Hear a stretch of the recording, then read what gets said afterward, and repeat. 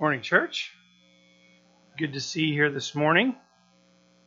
It is a Psalm Sunday, so we're going to have a few of the kids still in here. I think some of them still go, so I should learn this stuff. Who goes in and out of. If you have your Bibles, you can turn to the book of Psalms. Psalm 15 is where we'll be this morning.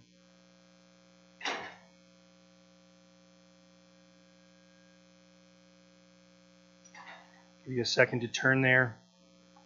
As I say quite often, if you have a Bible, physical Bible, it's good to get it out and to be there in the book yourself. We do have it up on the screen most of the time, but there's just something about having the Bible that matters to us. Psalm 15, a psalm of David. O Lord, who shall sojourn in your tent? Who shall dwell on your holy hill? He who walks blamelessly and does what is right and speaks truth in his heart, who does not slander with his tongue and does no evil to his neighbor, nor takes up a reproach against his friend, in whose eyes a vile person is despised, but who honors those who fear the Lord, and who swears to his own hurt and does not change, who does not put his money out at interest, and does not take a bribe against the innocent. He who does these things shall never be moved. Let's pray. Father in heaven, we thank you. We thank you for who you are. We thank you for your Son, Jesus. We thank you for your Spirit that teaches and directs and illuminates for us what it means in life and in our actions and just in our day-to-day, what it means for us to be followers of Christ. Fill us today, Lord, with a desire to seek after righteousness. As Paul says, to make it our own. Because you have first made us your own. Through Jesus, in whose name we pray. Amen.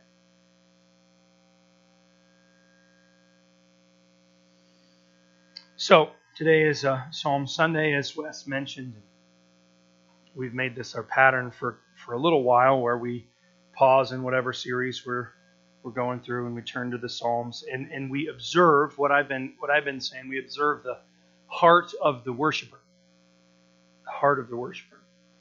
And one of the reasons why I say that as we turn to the Psalms is because I think that best represents for us how we should approach the Psalms. Understanding that what we're doing is we're not receiving teaching like we would in Philippians, but are rather observing somebody else's heart towards the Lord and how they respond to various life situations and circumstances in response in what we would call worship of God. I say often, maybe for some too often, that we need to pay attention to what place of Scripture we're reading from, because it matters where we're at in relation to how we should then read that particular section. I mentioned just a second ago that we read Philippians different than we would read the Psalms. Philippians is a letter in the New Testament where Paul is quite directly teaching the people at Philippi. He's writing to a specific group of people for a specific reason at a specific time. And he's directly teaching them. Whereas when you get into the Old Testament, namely in the Psalms, there isn't direct teaching, not at least at its core, at its purpose, maybe we could turn to Psalm 150 and we read things like, praise the Lord, praise God in his sanctuary, praise him in his mighty heavens. These sound like commands or teachings. But that's not the purpose of Psalm 150. The purpose of Psalm 150 is the emotion. The purpose of all the Psalms is primarily the emotion. And so let's just for a very brief minute here, let's back up and let's think about how we should work our way down to this smaller place in Psalm 15. We think about the Bible. The Bible is completely unique in that it's the only book that we as Christians believe it's the inspired Word of God. And what we mean when we say that is as we turn to the Bible, as we read the Bible, something is inherently different about this book than any other book that we could read. And one of the things that we mean when we say that is that we believe that as we read this with maybe an open heart and an open mind, we believe that the Spirit of God is actually teaching us through this book every time we come to it. Now, I said with an open heart and an open mind, I can come to the Bible and I can make it say whatever I want because it's big and there's a lot of things said in here, and I can twist things. And when I'm doing that, I'm kind of coming in a way that's blocking the Spirit from being able to do its job. I could say, I want to hate my neighbor, right, as an example. I want to hate my neighbor. And I could go into, 1 Samuel or 2 Samuel and talk about how God calls the people of Israel to fight against the Philistines, who are the Israelites' neighbors, and my neighbors are Philistines too. And I could try to justify, but that's not what the Bible is saying, right? And I think most of us would recognize that that's not actually reading the Bible. That's making the Bible say what I want it to say. That's not what I'm talking about. When I'm coming to Scripture and I desire for it to teach me, the Spirit of God is speaking to me in a unique way. And it's different even than if somebody would be writing about the Bible, right? Charles Spurgeon, he writes a number of volumes on the Psalm. He calls it the Treasury of David, and he writes about Psalm 15 in particular. And we could read that, and there's value there. And the Spirit of God is going to be there and teach us, but not in the same way. There is a difference. It's a unique thing. But then there's also the difference between the Old and the New Testament. In the New Testament, we assume or we understand that every writer in the New Testament knows the full picture of what God is doing in the history of salvation. Even Matthew, Mark, Luke, and John, the gospel writers who are telling the story of Jesus' life and ministry before the cross, we understand or we recognize that they're writing in light of the full story, in light of Jesus' death and resurrection. Again, even though they're writing about things that happened before this.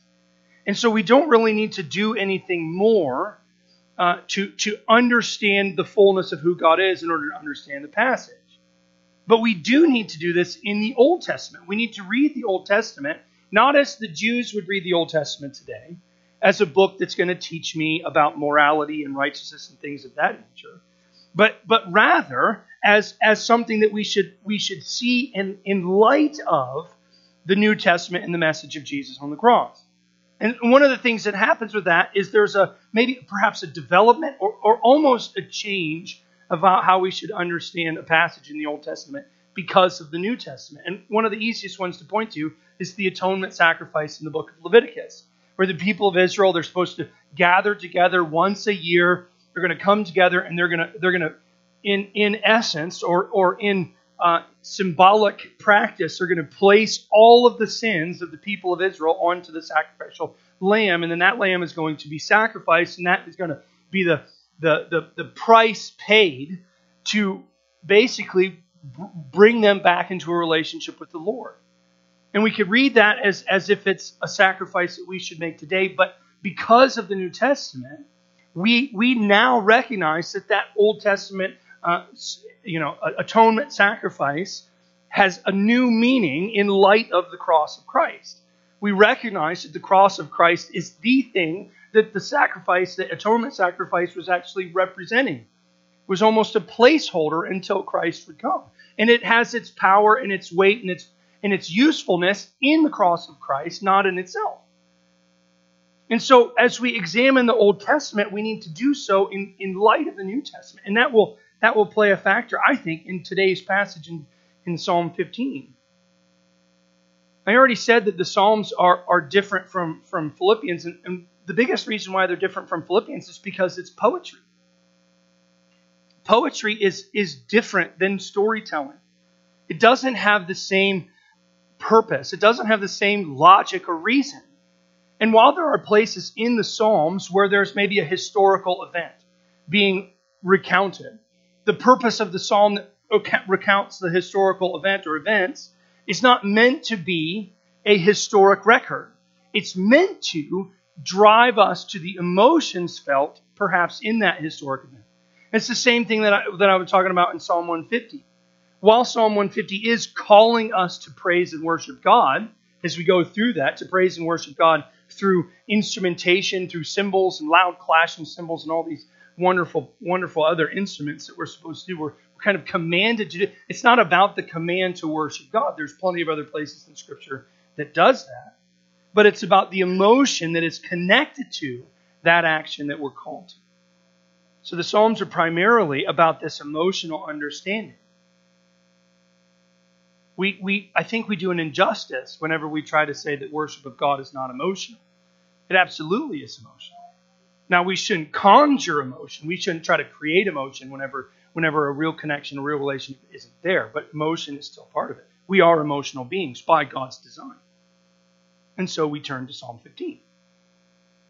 We turn to Psalm 15, we take that into consideration as we read it. The very first thing that we come to is this question. And Psalm 115 is structured very, very easily, I think. We have this question that David, who is our author, David writes to the Lord.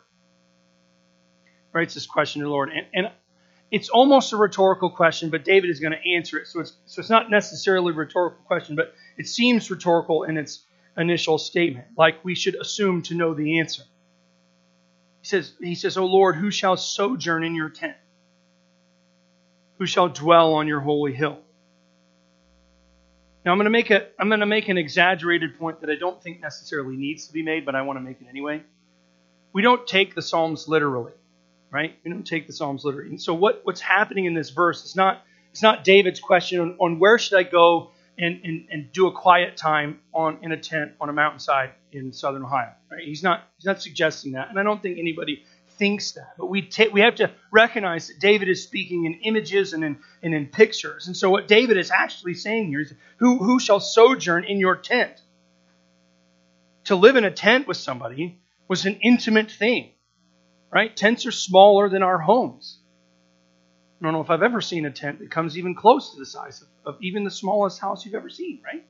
We recognize that it's a smaller quarters.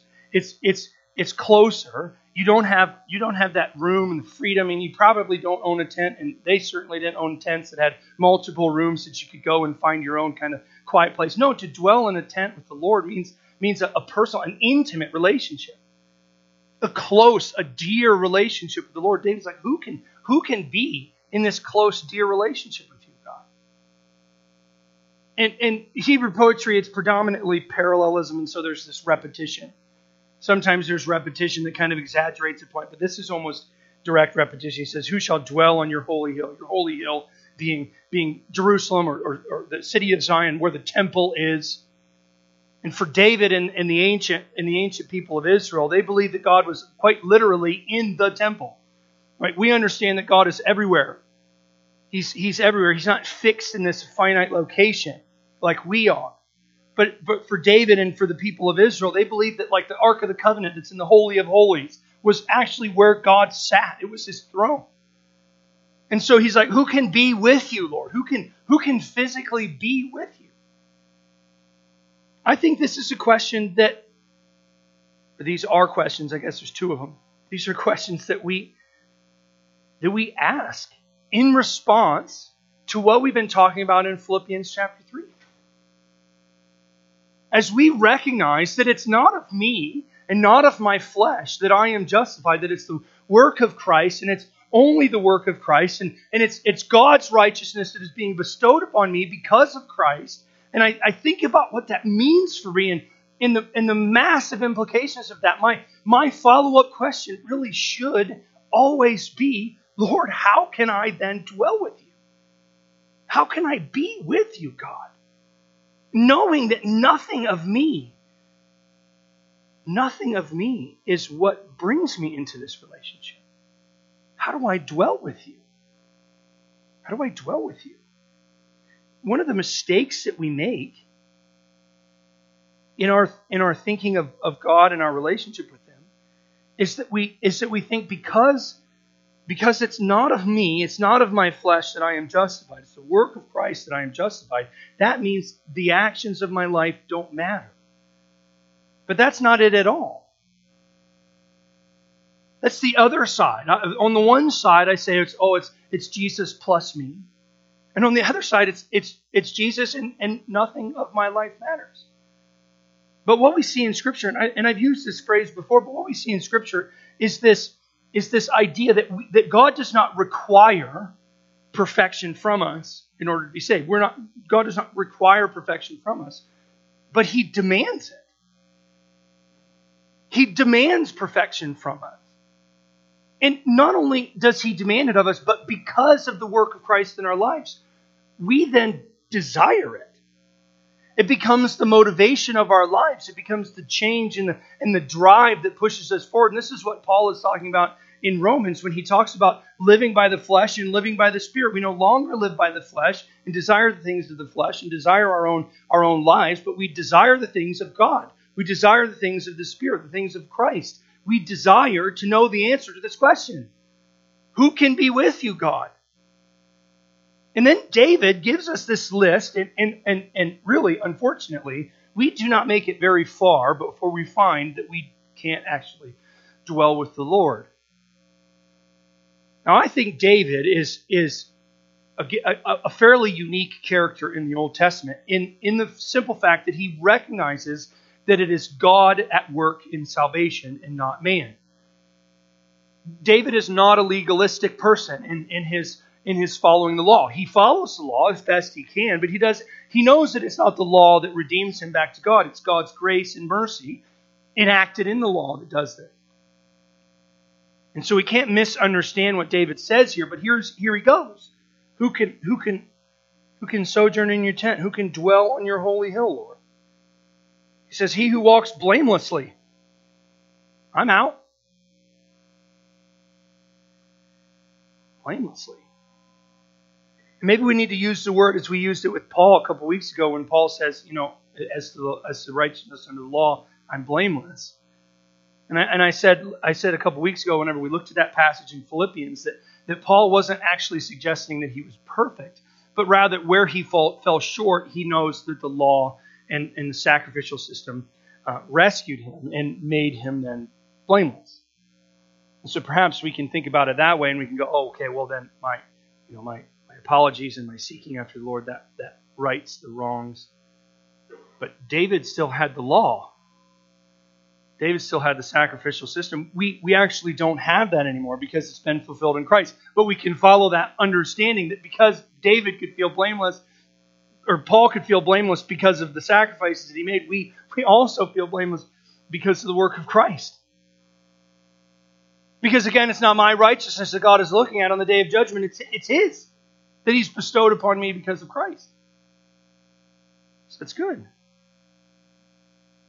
He who does what is right. I thought we were going to make it through this list. Anybody in here? Can anybody in here claim for even a minute? I'll put my hand down. For even a minute that you've done all actions right in your life? No. I mean, simply by the fact that you are alive in this world, you have encountered situations where you really only have wrong choices. Because this world is so saturated in sin and brokenness that we can't actually live a life that is righteous, that is right. Kind of a scary thought is just look at where your clothes were made. And perhaps think about who suffered because you wanted the clothes on your back. I'm not suggesting that we need to make our own clothes and do anything like that. We simply can't get around it. Who speaks truth in his heart. And David doesn't say speaks truth. He says speaks truth in his heart. Right? James in the letter in the New Testament, James, he says that in essence, he says, taming the tongue. If you could tame your tongue, you'd be pretty much a perfect person. He puts a lot of weight on our ability to just be good and righteous in just the things that we say. He kind of says we can't actually be that. Yeah, we can get close, but let me suggest that if you think that you're pretty good, you have a pretty good control over your tongue, go home, get a hammer and a nail, and miss the nail and hit your thumb. I betcha, even if you check yourself before you say anything, the point is not that you said something bad. The point is that your tongue is not in check. And David's not even saying, keep your tongue in check. He's going a step deeper, like Jesus does in the Sermon on the Mount. He says, if you look at a woman with lust in your heart, if there's that, and by the way, he's not being gentle here. He's saying, if you have that momentary thought of, oh, that woman is attractive. Sorry, men. We fail. Because it's deep inside of us. Or if you hate your brother in your heart with no cause, you've committed murder. I mean, I care deeply about my brothers, but there's definitely been moments. And I'll be honest, same with all of you. And I know you feel the same. So what? So even before I have to put even my heart in check, my gut instinct desires in check. Yeah. The presence of God it's not something lightly to be taken.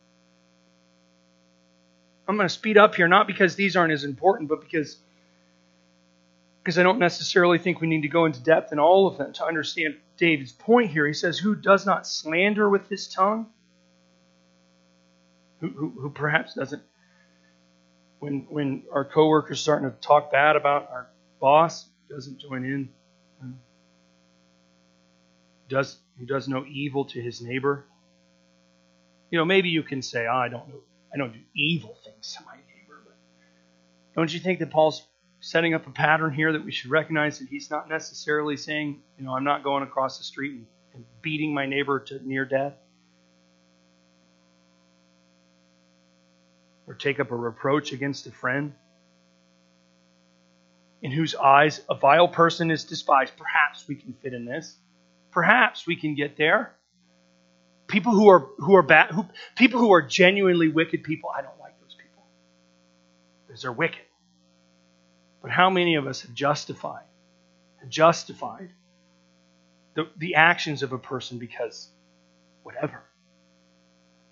Yeah, but if you knew about their upbringing. But who honors those who fear the Lord. I think this one hurts me more than almost any of the others in this list. So I think about people in my life who I've encountered who I strive to be like, right? I had a professor at Malone. His name was Dr. Maroney, and he was a professor for a couple of my classes, but he was also like my guidance counselor, helped me along. And I've actually never met another man who genuinely cared about every conversation he had with his students, who genuinely cared about the life of all those students, who's just a loving and compassionate person who loved the Lord. And I can honestly say there was never a moment when in the countless times that I thought, man, I want to be like that man. I want to grow to be like this man. And I never went and told him that. It's such a simple thing to do, and yet he swears to his own hurt. A lot of times we say things and we put others into the situation that perhaps we should take onto ourselves. Jesus tells us in the New Testament, let your yes be yes and your no be no. I think what David is saying here is let your yes be yes, so much so that if your yes ends up being no, you're the one who suffers. And you don't back down from it. Right? Who does not change. Who does not put out his money at interest. Interest in the Old Testament and interest today is a tool used by people to enslave. Right? There's money lenders on the corner of cities that have relatively poor populations. And the whole purpose is that you go to that place a week before your paycheck comes, and you get an advance on your paycheck, right? The shocking thing about that is the moment you start doing that, the moment you're captured, you're into this vicious cycle where you're losing massive amounts of your money. Now, I don't think anybody in this room is employed by a company like that or owns a company like that, but we do kind of seek this in other, maybe more subtle ways. Maybe not with the intent to capture and to enslave in debt, but because of our own greed and our own selfishness, we think about what can I gain if I'm going to help this person out. Who does not take a bribe against the innocent. And it says, he who does these things shall never be moved.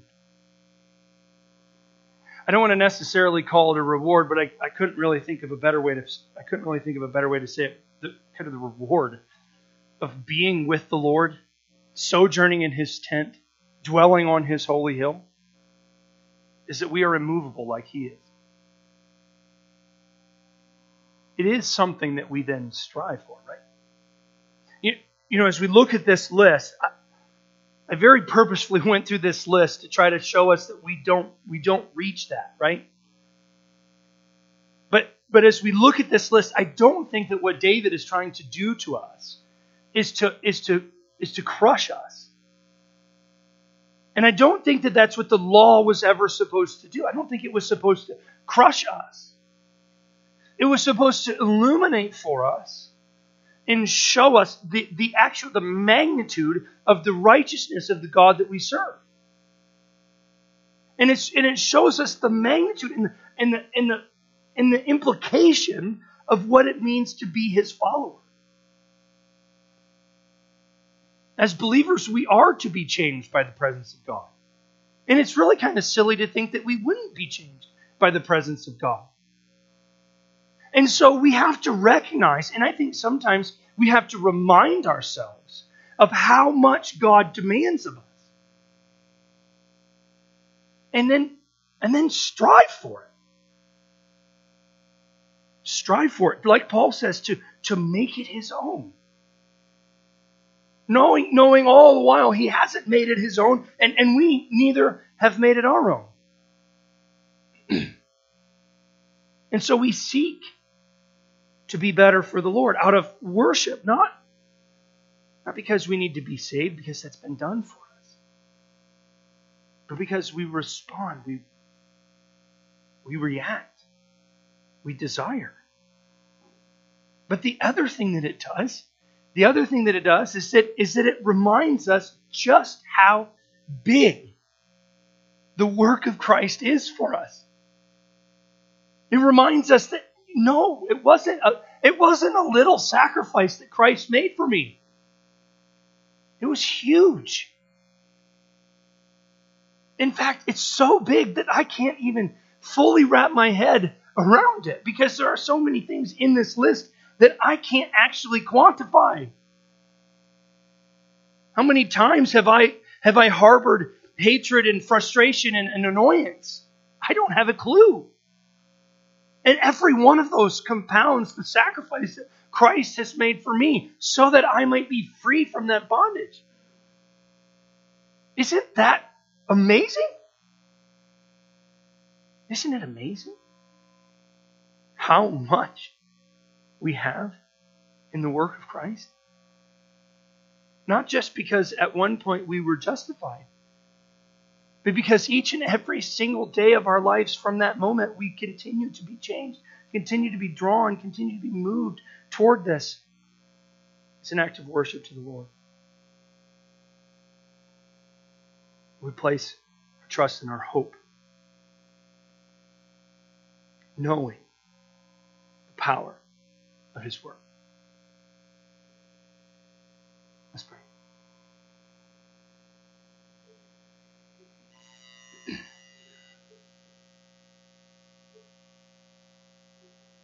Father God, we thank you. We thank you that as we see what you call us to, and we know our shortcomings in it, we thank you that we also know your victory in it through Jesus. Lord, we know that you have instilled in us a desire, a will to seek, to know goodness and righteousness and even perfection in our lives. We know that you have given us that desire and given us the strength to work that out. We know that your Son Jesus has paid it all so that we might be yours, so that we might be free, and so that we might worship you. We thank you and we praise you and we pray this in Jesus' precious name.